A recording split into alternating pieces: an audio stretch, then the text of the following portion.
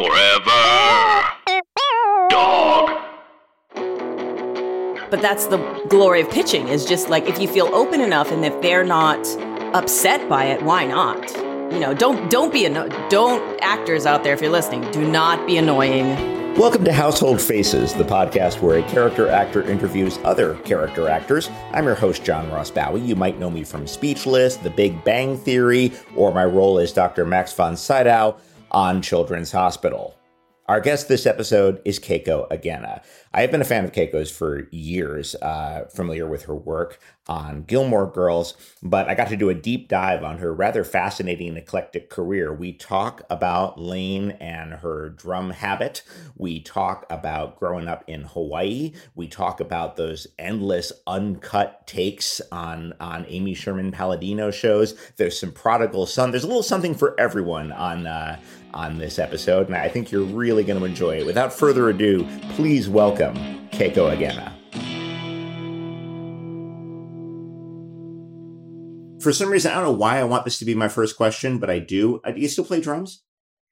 I wish. No, my husband is a musician, and so he has a lockout space. So for a long time, I kept my drum set. But at a certain point, I went, you know what? Let me give this away to someone who will use it more, because it saddens me to just think of it just sitting there. I felt like there's something lonely about a discarded drum set that is so much more sad than a discarded guitar. It's just the sheer footage, the square footage you're taking out, I think. Yeah. You were in a punk band, right? I was in a punk band. Did you play or did you sing or? I played bass and sang. Oh, okay. I played bass and sang. And one of the things I love, so you learned to play drums for Gilmore Girls. You were not, they didn't be like, oh, Keiko's a drummer, we should write that in. They were like, poof, you're a drummer now. Yes. Fucking learn to play. Yeah. You know what I love about it, like a lot of people who were in bands and then watch the way bands are represented on TV, I am super judgmental. And I'm always like, I don't know what that guy's left hand is doing, but that's bullshit. That sounds completely fake. But because you were just learning to play drums, everything matches. You look and sound like a new drummer in a high school band doing Clash covers.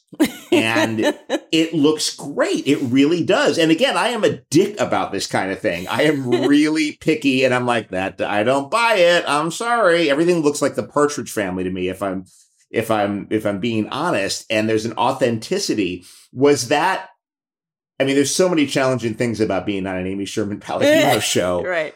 But were you excited, or were you like, oh God, what now? Oh, no, I was thrilled. I remember I was in the car and I pulled over to pick up the phone. And when they told me that was going to happen to my character, I flipped the fuck out. I was so happy, because anytime that you get to learn a skill for a job is absolutely thrilling to me. It's like the greatest gift. I was on this show where I got to, we were supposed to be in space. And so I got to be in one of those harnesses for a little bit, and for the first, and to practice that, and that was fabulous. But when they told me I was going to get to play the drums, the double great thing about that is that there's no way that I would have done it myself, because it's intimidating. It's super intimidating. As a child, it's one thing, but as an adult, to learn an instrument and to learn drums, which is so annoying, when you're first starting out. It's a full body workout. Yeah. You were probably hovering around 30 at the time. Yes. Yes. That's a lot. It was.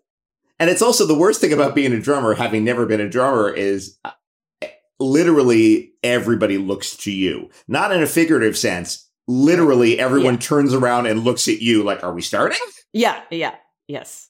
That's a lot. What I'm struck by, I've talked to a few alums of Amy Sherman Palladino shows, and they all say the same thing. It's an absolute delight, and the oneers are murder. Yeah. The lawn taught. Do you have a particular technique for getting off book? Because I'm always, every time I watch a Gilmore Girls, I get very distracted about halfway into those incredible, where they're crossing the gazebo, and I'm just like, they haven't cut oh my God, they haven't cut. Nobody can fuck up. This is stressing me out. So, like, it's the most relaxing show on television. I'm so stressed out by Except these for an wires. actor that knows how the sausage is made. Right. Yeah, exactly. No, my cousin who's a lawyer loves it. It's comfort TV for her. But I'm like, yeah, but how did they light it? Yeah. Well, as far as getting through it, we were lucky enough, or were required, depending on how you look at it. But George Bell was our dialogue coach. And usually you don't have dialogue coaches if there aren't kids around. That's the question. Okay. Yeah. But because we were that kind of show and we had to be word perfect, they had to hire someone whose sole job, and this is separate from script coordinator. This is someone whose only job is to come to the actors and run lines with them or to give them notes on what they missed. And they come to you, and they come to you whether you ask for them or not. Like they knock on your trailer, right? He would kind of hang back and let us come to him if we wanted to run it. But also for us, it was something that was necessary anyway. And it was hard to find people. And this was before Line Learner. Do you use Line Learner? You've used Line Learner religiously. It's a terrific app. It's a terrific app. It's somewhat saved my marriage, but you know, because it's very difficult. Because you kept asking your husband to run lines with you? Oh God, yes, okay, because it's an enormous job to run lines with someone if they're going from scratch. Do you know what I mean? There's a little bit of work that you can do ahead of time, but sometimes you need to hear it and to find a person to run that with you for the hours that you need to do it is very difficult. Sure, by all means. Yeah. Let's back up a little bit. I know you were born in Honolulu. Did you grow up there? Yes, I didn't leave Hawaii until I was 17, 18. And that's when you went to Washington State? Yes. Okay. Well, let's talk about Honolulu for a moment, because it's funny. I've talked to a bunch of people who have worked in Honolulu, but not many people who grew up there. Were you able to take in much theater? When did you learn that acting was a job that you could have? When did I learn that acting was a job that I could have? That's interesting. Do you mean when did I think that I could do it as a career? There's so many layers to that question. I know, and that's deliberate. And I'm going to kind of make it dealer's choice and however you want to answer it. But let's start from a very practical concern. When did you learn that you, Keiko, could make a living doing this? See, it's so tough because it wasn't until almost that I was making a living at it before I believed that it was possible. That's an amazing answer. Yeah. I actually, that was part of the stress of Gilmore Girls is to be really honest with you, I didn't believe that I could make a living doing acting until well after Gilmore Girls was over. It was nerve-wracking to me after 7 years as a series regular. Yes, because I went pretty much straight from temping to that job. So I didn't have that window of time where one learns to be a working actor, which I think is its own separate thing. Do you know what I mean? I mean, being on a series is one thing. You're on a series, you have a job, you're getting a paycheck, but you don't have the confidence of knowing what happens. Can you last in the gaps? Will you get an so in a way I'm a little bit anxious. I'm an anxious person anyway, but the whole time I'm on the show, I'm like, what is going to happen when the show's over? What is going to happen when the show's over? Am I ever going to work again? Will I be able to find another job? And so it took, to answer your question, it took a long time till I thought I can make a living at it would be possible for me to make a living. But it wasn't your first gig. I mean, you had some other guest stars, but you were still temping to make a living. Yes, and I think it was always a dream. I mean, to be an actor is a dream, but I knew I was going to always act because I liked it. So I knew that it was going to be part of my life, whether I was going to be able to make a living off of it or not. So I knew those. So I knew those two things. I knew it was possible. I knew it was always going to be a part of my life. Whether I could actually have it as part of my life didn't come till probably way late. What drew you to it in the first place? Was there like a TV show? There isn't a ton of theater in Honolulu. You get the occasional touring shows. There's a couple of smaller theater companies on the island. But what kind of gave you that spark? What made you catch the bug that you wanted to do this? Well, I caught the bug, and I caught it hard off of something very innocuous. I mean, it was a kids show, and I think I had 4 lines in it, but it was called The Best Christmas Pageant Ever. I love that play. Oh, you know that play? What's the name of the creepy family? What's the name of the family? Are we thinking of the same play? The Best Christmas Pageant Ever is the one where they get a family from the wrong side of the tracks who do who are in the pageant. Yes. And they're all scruffy and weird and everyone I love they made a TV movie of it when we were growing up. And I actively love that story. That's wild. So who did you play? I played the narrator, and there is no narrator in the show. I played the narrator in the pageant, meaning I had 4 lines. Understood. Okay. As the pageant. The show within the narrator of the show within the show. The show within the show. Yes. Okay.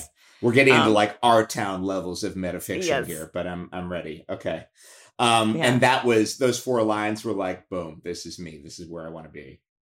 I think what it was is that when it ended.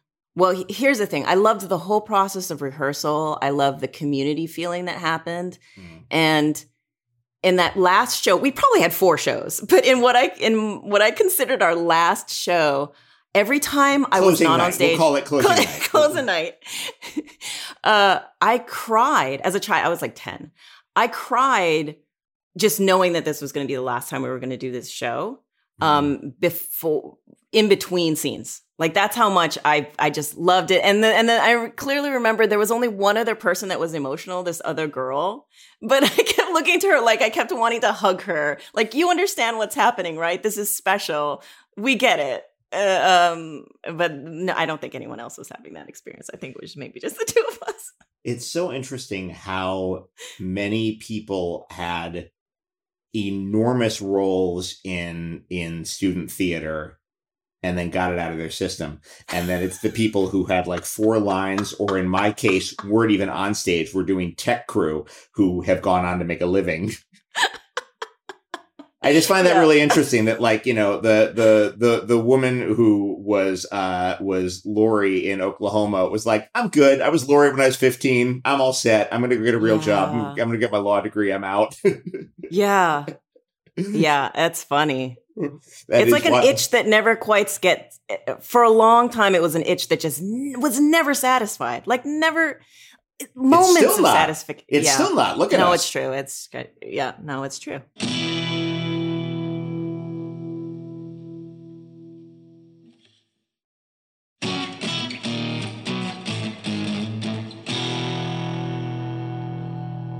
Did you know any professional actors growing up? No. No, yeah, because you wouldn't, would you? Mm-mm. Did you go to college for theater? I did. I got a partial scholarship. It's why I went to the college I did. I was also accepted to Tisch, but there was no way I could in a million years afford a fraction of that life. So I didn't go there. But I got a partial scholarship to Whitman College. And then, to be honest, that didn't quite even, it wasn't enough money for me to continue going there. And so I kind of just didn't continue going there after. But it was the right decision. I ended up in Los Angeles and just kind of stayed. So you went south at that point and you did. Okay. Was it a moment of like, I'm going to give this a go. I'm going to try to make a living doing this, and LA is where I have to go to do so?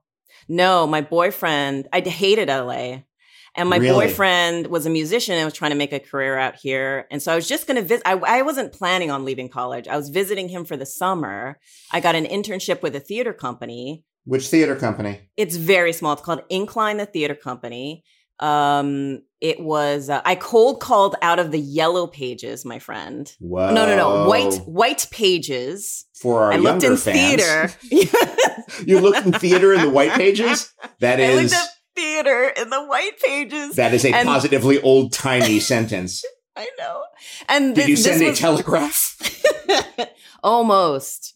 It was, they didn't have an office. They worked out of their home. I got paid. The only reason why they took me also is that my college would pay half. So they pay my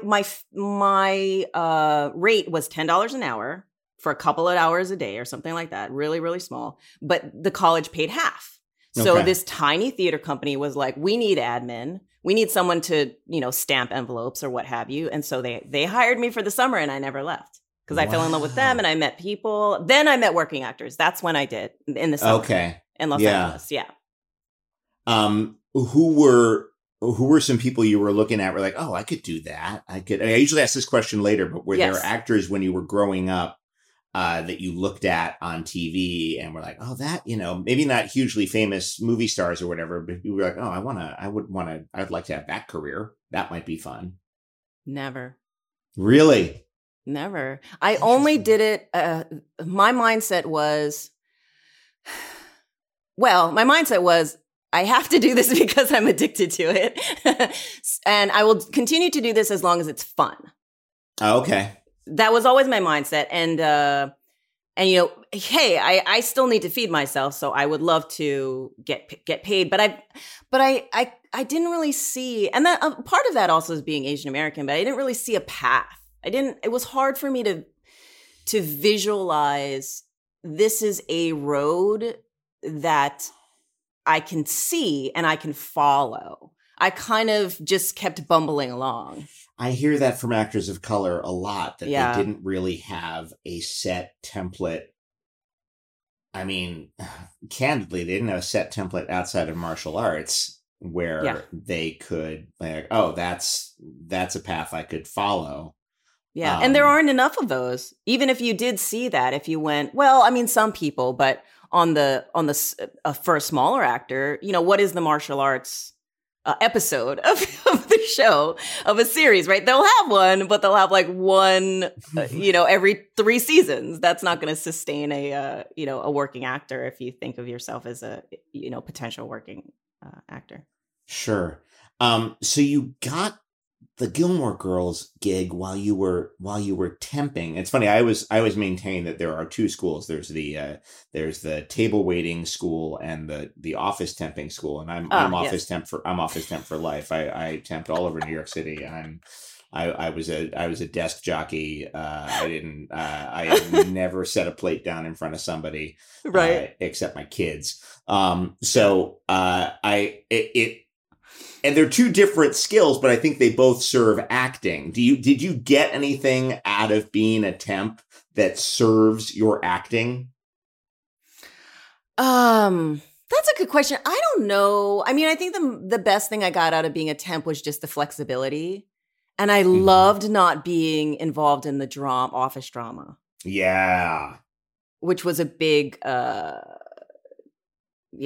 was a big thing for me, is that nobody's depending on you. I think that's part of my personality, is I take a lot of it on. Mm-hmm. So because you're gone. If luckily, if you get a job, but also if you're just going on an audition. Right. So if you're part of the home team, mm-hmm. and you're causing other people that you like stress because you're not there, that's difficult for me. So temping was like once I found temping, I thought, oh my gosh, this is great. Nobody's I can leave and I'm not hurting. They might not even notice. Yeah, they might not even notice, which would be the best thing. I always found that there was an attention to detail, which I was not great at in an office setting, but was still required and has still occasionally served acting. Yes. And then on a very practical concern, I know how to tie a tie, and there's an alarming amount of male actors my age who don't know how to do a Windsor knot. But if you show up at a law firm, you gotta have a fucking tie. So you get this, you transition onto Gilmore Girls, and what I find interesting, and this is a general comment, this isn't just a Lane Kim comment, there is a tendency for people to get very, very invested and protective about the characters you play. Not the universal you that No. That Keiko plays. People can take or leave the characters I play. People are really invested in the character in Lane Kim, certainly. But have you seen the supercuts of you making eyes with pain of Prodigal Son? Yes. People get very invested in you, your well-being, your romantic life. There is an article my cousin sent me. The biggest tragedy of Gilmore Girls is the treatment of Lane Kim. The larger point of that is people don't seem to care for Zach. But the larger... why do you think that is? Why are people, like, lunging at you like, we will take care of this person? I am invested in this person's well-being. It's funny.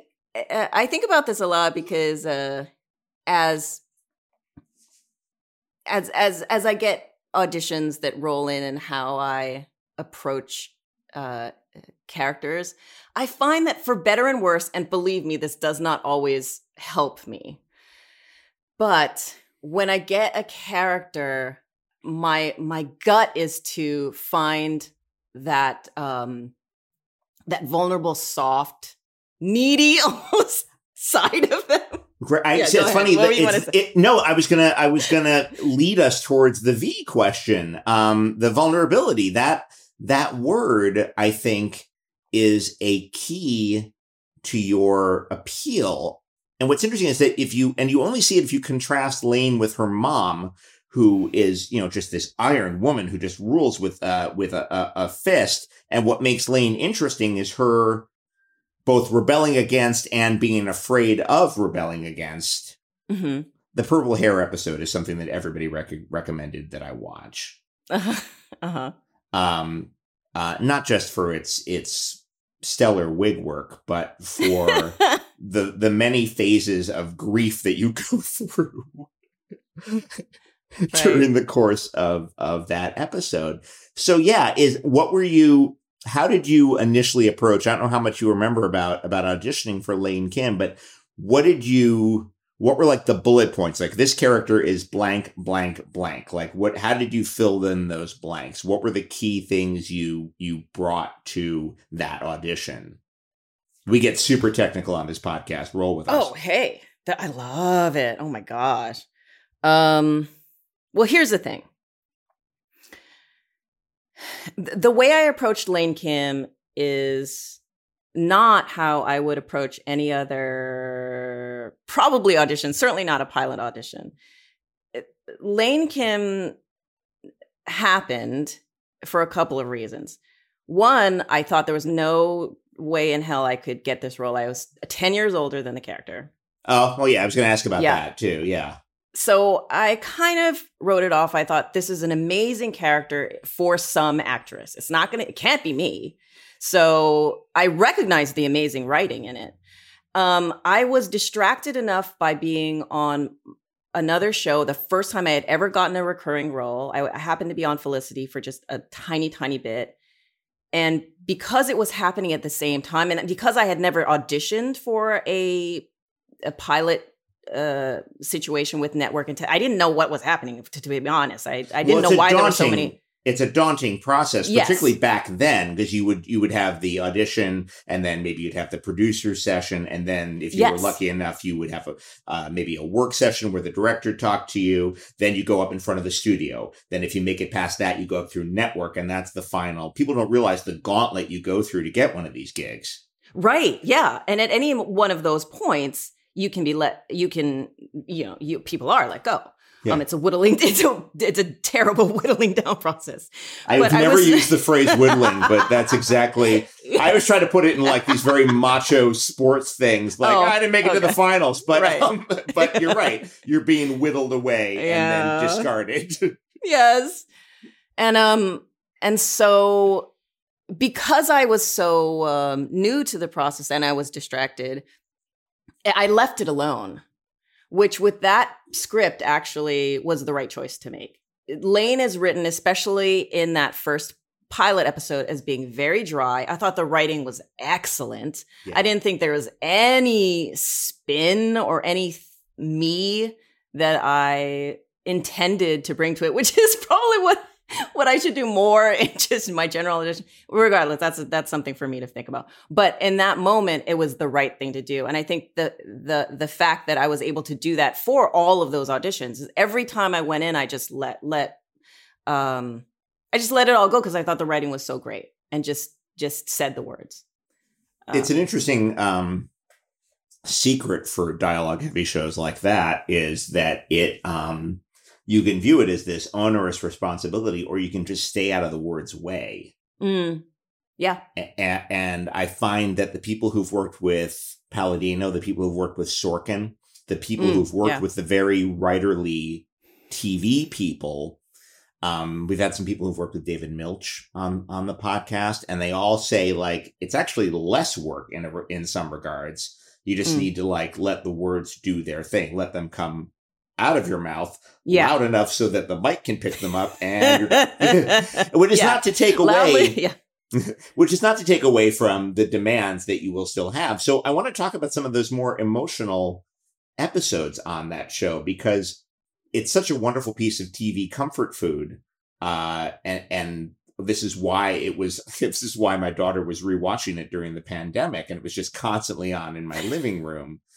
But when it decides to get heavy, it can get heavy. And there's a lot of stuff in there about culture and about, and I'm speaking specifically about the Lane arcs, about culture, about assimilation, about religious values in the modern world. Were you surprised by that weight when it would come in, when you would get your script the weekend before you'd start shooting? Were you kind of like, oh, this is a little deeper than we're used to?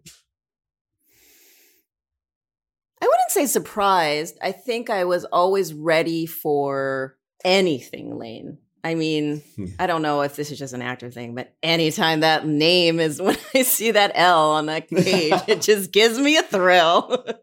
And then you figure out, oh, okay, what am I saying exactly?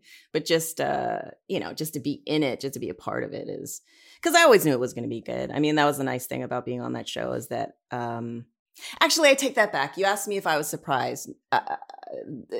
It's wrong to say I wasn't surprised. I was surprised by everything on that show.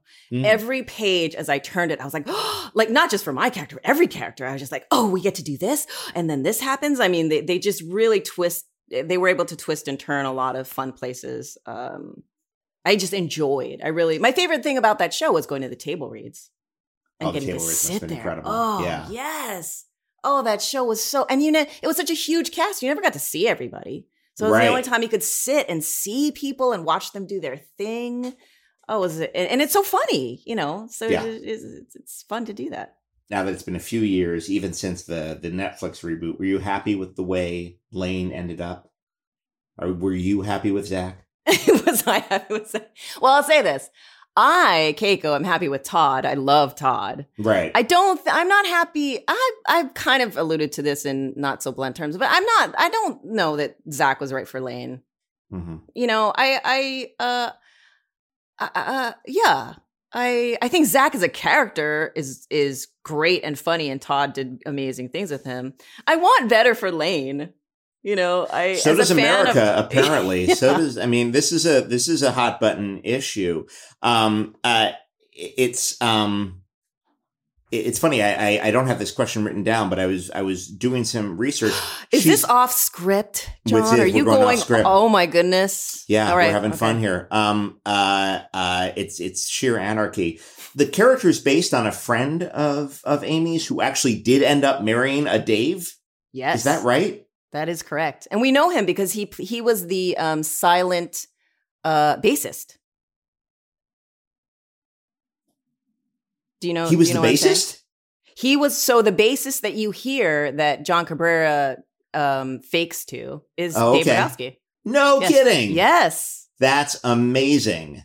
How much contact did you have with the inspiration for Lane? How much were you checking in with like, should I be handling this? Or was it a little more hands-off than that?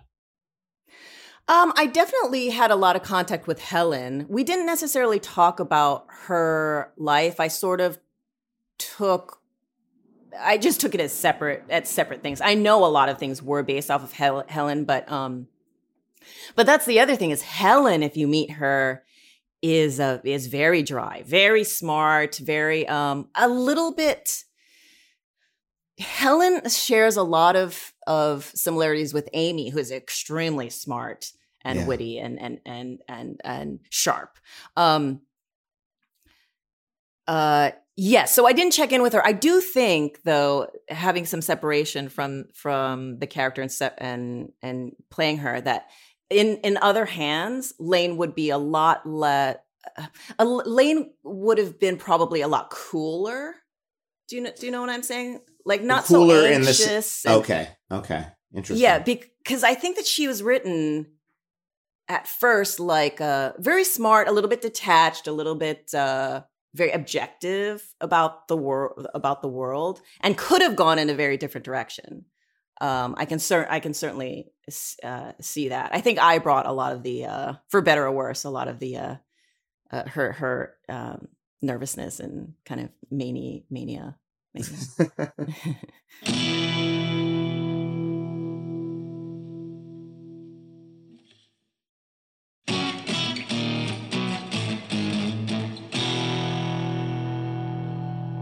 You mentioned your gig on Felicity, and I want to. So on Felicity, unless I'm really mistaken, my research says you had an abortion on Felicity. I didn't, but we were talking about we're talking about the morning after pill. I was trying to get the morning after pill. Yes, no, that's okay. I apologize. Okay, that's okay. And that's a touchy subject. And we don't have to get into the politics of it necessarily. But flash forward a few years and you're one of the teachers on 13 Reasons Why, which deals incredibly candidly with teen suicide. I feel like you're either on shows where the stakes are relatively low or just through the roof, ripped from the headlines. And it's a fun, he hesitated to say, contrast. Do you ever have any trepidation?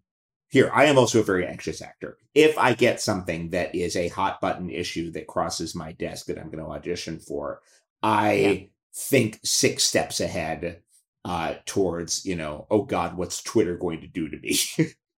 Which is a terrible way to live. It is a terrible way to live. But I'm asking if you are that fucked up as well. Do you have those moments? Yeah. You do? Okay. Interesting. Let's talk about that. Yeah. No, because I think that there are a lot of... I made you sigh. I'm so sorry. I made you sigh. No. Yeah. To bring it back to being an Asian American woman is from the get-go. It's just always in the mix from the beginning of how is this character going to be perceived?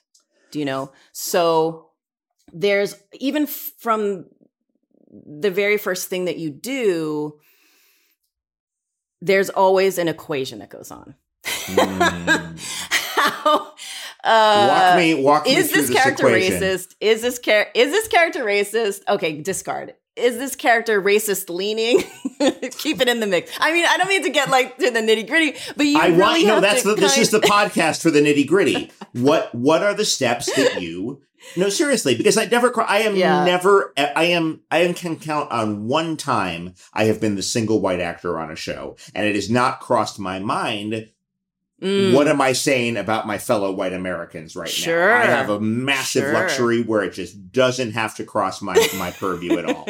Right. But there are plenty of other shows that are representing me just fine. We are covered.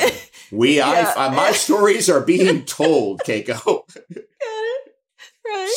So talk me through this. What is it like when you get a script and you're like, all right, yeah.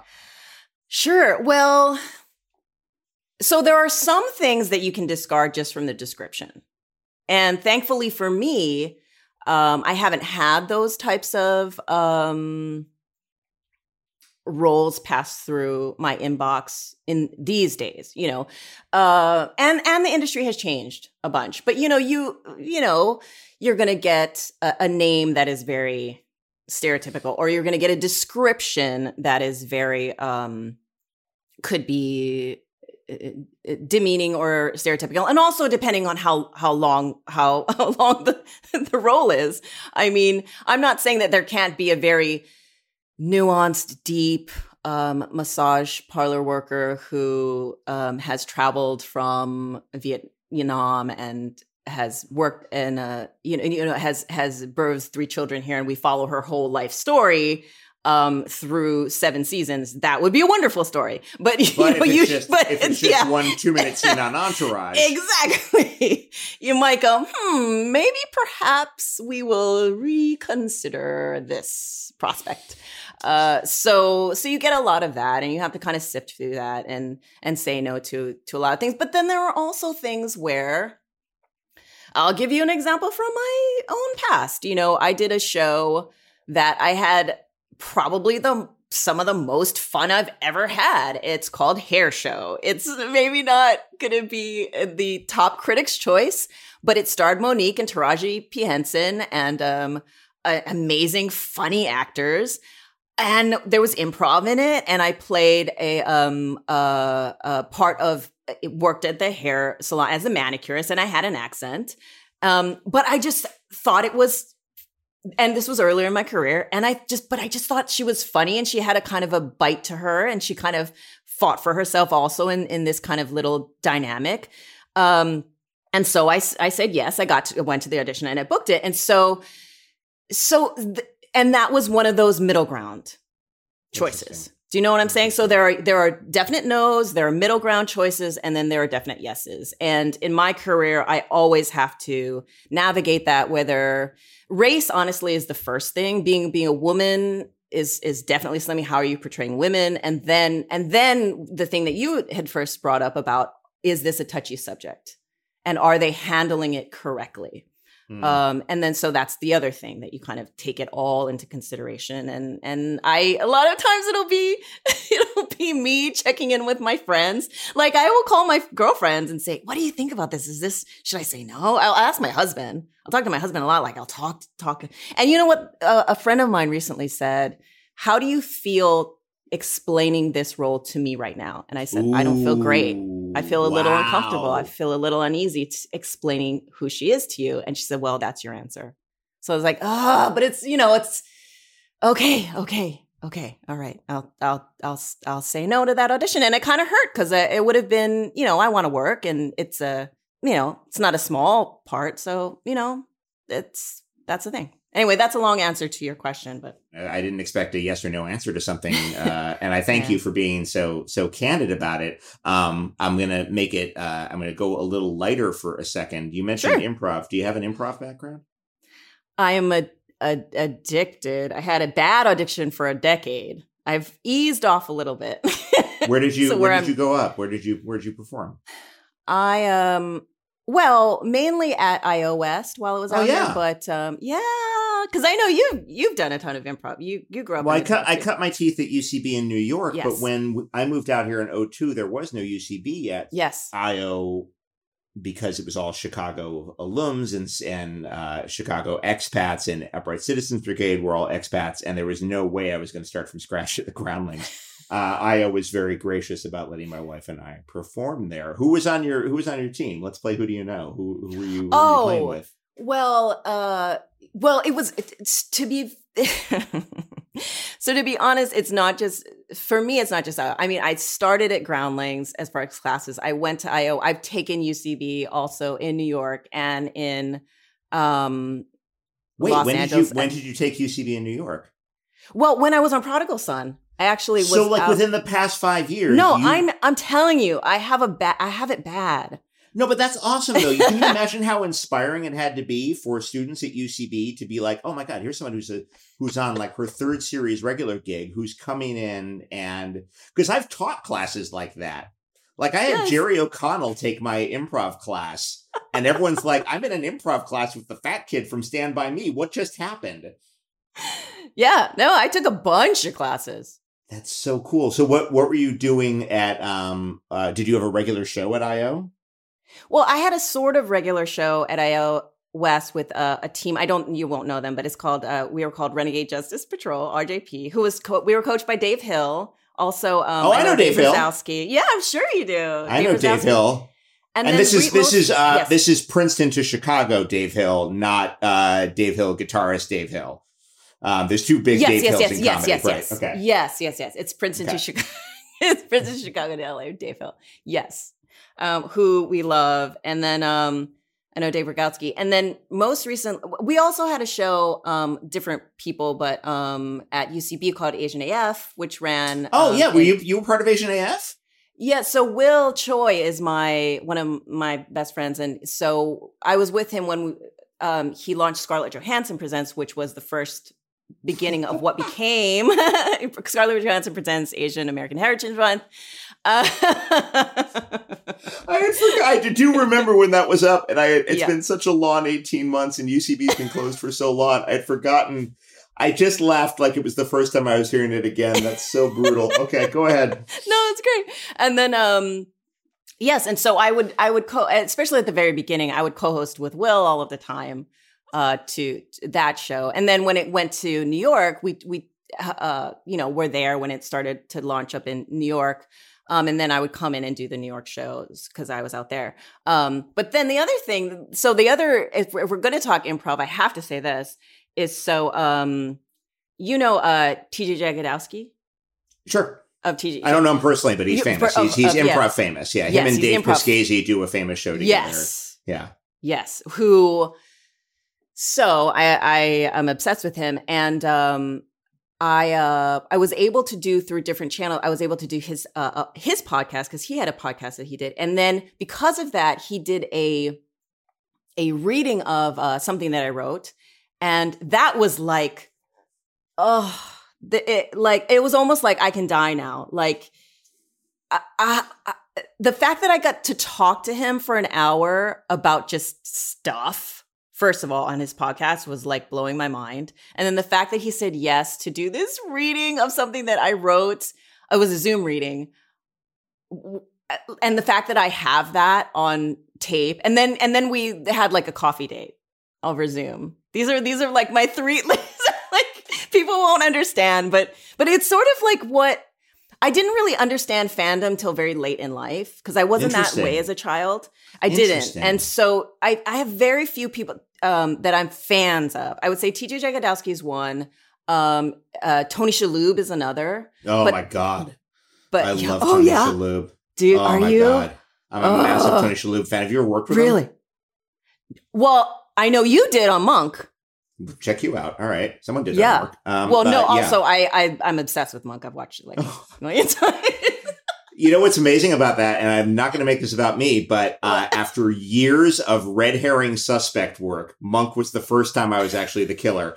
And it was such a watershed moment in my career to be led away in handcuffs by Ted Levine on that show. I can't say enough good things about my Monk experience. And then on top of that, Shalhoub he loves to rehearse. He's super chill. He was asking, you know what he did? They were trying to cast a role of a heavy for like this big arc later on. Yeah. And he let me sit in, like we just had like a casual, like kind of casting discussion on set. And he let me sit in and talk about this stuff. And I was like, am I talking about character actors with Tony Shalhoub? Because this is my heaven. This is where I go to die. This is, that is what's waiting for me if I live a sinless life. And it can't be said enough what a cool guy he is. He is a goddamn delight. Oh, that makes me feel so good. Because that's the worst is when the person that you love to death you find out is a terrible person. Oh, that's right. You did a podcast called Drunk Monk. That's right. That did come up in my homework with Will Choi. That's why the name sounds fun. Yes. So you and Will would get shit-faced and discuss Monk episodes? Yes, that is correct. With sort of an imprimatur of, speaking of martial arts, the Drunk Monk is a subset archetype in martial arts films. Right. So you've got a few things going on here. This is pretty layered.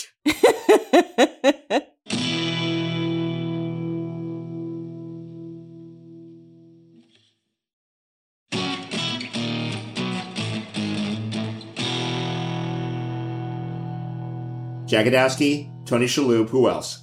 Who else are your big fan people? I'm a huge fan of Jane Addams. You know Jane Addams? I love Jane Addams. About? I love yes. Jane Addams. Okay. Jane Addams is I'll watch a show that I don't like just because Jane Addams is on it. But I watched the first season of Hung in its entirety because Jane Addams was on it. Because she is so goddamn interesting to watch. Talk about vulnerability. Oh my God. Yeah. Something I'm noticing, and I noticed it more on Prodigal Son than on Gilmore Girls, is that you're a really interesting listener. You've got a presence and you go to tell how good somebody is as an actor by how often they cut to you when you're not talking. This is a thing I notice. And you're one of those actors who's like, oh, it's fun to watch this person listen to other people. Is that improv, you think? That gives you that ability? I think it's a little bit of improv. I think it's a little bit of just what I like about acting anyway, even before improv. Okay. I will say, and this is way off topic, but this is no the such time. Thing. No such thing. Okay, good. I am way into Reiki. Okay. Do you know anything about Reiki? I know that it is a very intense form of massage. Am I correct about that? Kind of. You don't actually touch the person, so it's like energy. That I'm way off. Oh, it's energy work. That's right. Yes. But yes, it's usually on a massage table. Okay. And at its core, it's really about being with another person. Okay. And what I realized is that has always been my favorite thing. And I'm getting emotional right now, just even thinking about it. But it is the whole, goodness gracious. Take your time.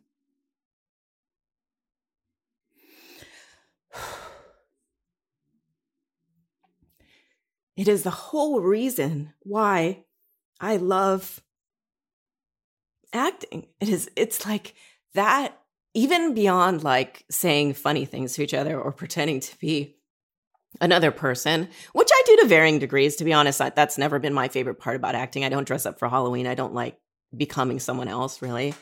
The whole reason I like acting is to intimately, emotionally be with another person. And improv at its best is that. And if you can find the right people to play with. But my favorite thing, even in a classroom scenario, was this exercise where you stand in front of the other person and you just stand there and you like look at them and you breathe them in and you let them actually see you. And I love it. I love it. I don't know why I'm crying. I think because a lot of us have been deprived of that over the past 18 months. Yeah. Yeah. And so what's funny to me about Reiki is that in a way it's sort of that thing that I very much love about acting, kind of distilled and set aside in its own little case. So I definitely think that's something that I will pursue in my life and follow that to wherever that kind of path leads.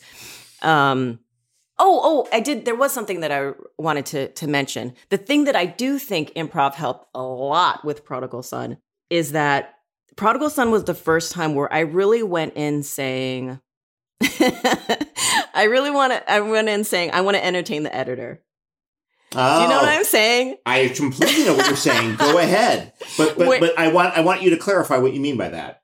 I mean, every take I'm going to throw something at this take, where before I was much more controlled, where all of my experimenting was done at home. I crafted how I wanted to kind of the vein I wanted to do it in. I would come in, I would be quote unquote professional and do my job as best as I could.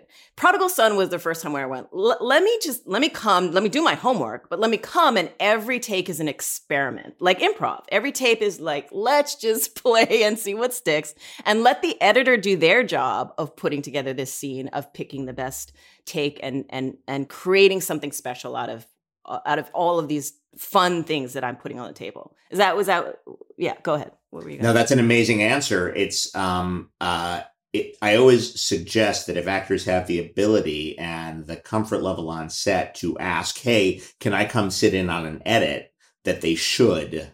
Have you done that?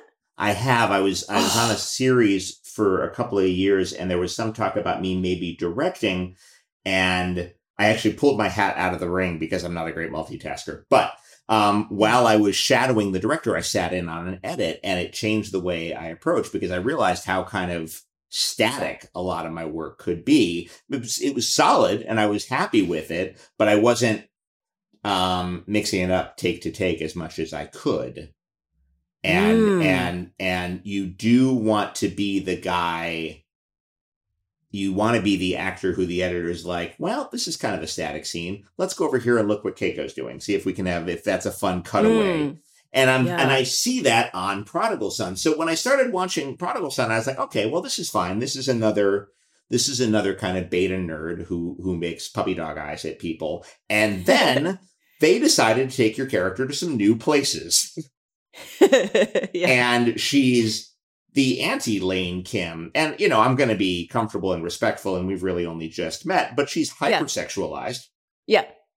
And I watched one amazing episode about your online vigilante group where you finally get a love interest. Yeah. I'm not sure if it's the first love interest you got on the show, but but they took it to some new places, and there's a moment, spoilers abound, there's a moment where you think the love interest has died, and my heart broke. And this is, again, I've spent the whole week like, why are people so invested in this woman's work and this character's? And then, oh my God, the medical examiner's boyfriend might be dead. This is untenable. Who do I write to? Completely fell into it myself. Oh, well, that's great. But did you push to, I mean, it's hard because you're fourth or fifth on the call sheet or whatever. Mm-hmm. And eighth. Eighth, excuse me. Yes. God, those procedurals. Yes. There's so many characters on those things. Eighth on the call sheet. Do you have any sway at all where you can come in and be like, excuse me, it might be fun for my character to do. Hi, I know we've got a lot of plates in the air here, but were you able to do that? Well, since this is a nuts and bolts podcast, so on Gilmore Girls, I never talked to the showrunners at all. Interesting. Ever. I didn't even ask where my father was. That's how much I didn't talk to the showrunners. I didn't have one conversation about where my father was to the showrunners. So I decided after that experience that I would change my approach. Mm-hmm. So on the first, and then also on Prodigal Son, also they're just Chris and Sam are incredibly warm. So these are the showrunners at Prodigal Son? The showrunners on Prodigal, yeah. And so besides just talking to them about her and what I thought about her, I would also text ideas or email. What do you think about, wouldn't it be funny? Or I had this thing about Idris's thoughts. I think that's how I labeled it. Like, I mean, in a little bit in that first season of how Idrissa thinks about dead bodies is something that is part of it is what I wrote to them. I said, this is how I think Idrissa feels about the dead bodies in her morgue. She's very protective of them. She's very attached to them. She feels like it's an honor. It's a very big deal to be the last person that this dead, even though they're already dead, but to her, before they go into the ground, to tell their story is incredibly sacred almost to her. And so I think part of that becomes, folded into how they see her and then how they think about her and how they write to her. And I think there's also part of, in that very first time where Idrissa is part of the scenery a little bit more, where there's, I don't know if it's episode 3 or something, where there's a snake involved. And they said, we should check with you because some of the writers have told us and some people have told us we need to check with Keiko before we introduce this element. And I was like, guys, please put snakes on me, whatever it is that you want to do, I'm game. And how much of that snake, I know the scene you're talking about, how much of that snake is digital? Oh, yeah, the snake up my leg is digital, but the snakes crawling on the ground are real, but they seem very sweet. Yeah. I'm not scared of snakes. That's our pull quote. Okay. Yeah. So you were saying, so you were just incredibly game, and there was a nice sort of back and forth. Yeah. And they didn't use everything that I would pitch at them, but that's the glory of pitching, is just like, if you feel open enough and if they're not upset by it, why not? Don't actors out there, if you're listening, do not be annoying. Do not demand that they write certain things for you at all. Do not, with a very light, vehemently touch. Agreeing with you. Yes. I'm vehemently agreeing with you. Light touch. You catch a lot more flies with honey than vinegar. Yeah. But if you're lucky, you'll have a certain amount of give and take with the writers, and And again, understand that not everything you pitch will be listened to, but. And I think another thing, this is similar to I think if you're in a writer's room, of pitch solutions. So don't pitch problems. Pitch like, wouldn't it be interesting if? What if this could happen? Be just anything that you can give, because they're hunting, they're mining for information too. So they're writers, they're digging for gems just like you are. So if you give them something that is an interesting tidbit, they'll be happy to run with it, These are crucial lessons. I don't know if we're going to have non-actors listening to this thing. I think because we're such an actor-focused podcast, but if you take nothing else away from this entire series, go easy on the demands. Yes. But at the same time, try to maintain a dialogue. Keiko, you're an ideal guest for this sort of thing. Thank you so much for here it comes, your vulnerability. Thank you for having me on your podcast. I want to ask you now a million questions. Maybe I will have to start my own podcast so that I can continue this. All right, I'm around. Yeah, you got my email now. And that is an episode wrap on Keiko Agena.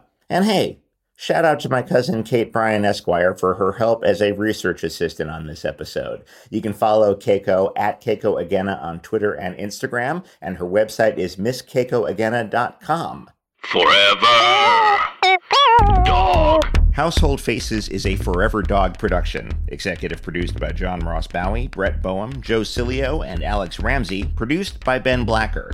For more original podcasts, please visit foreverdogpodcast.com and subscribe to our shows on Apple Podcasts, Spotify, or wherever you get your podcasts. Keep up with the latest Forever Dog news by following us on Twitter and Instagram at Forever Dog Team and liking our page on Facebook. Until next time, when's lunch?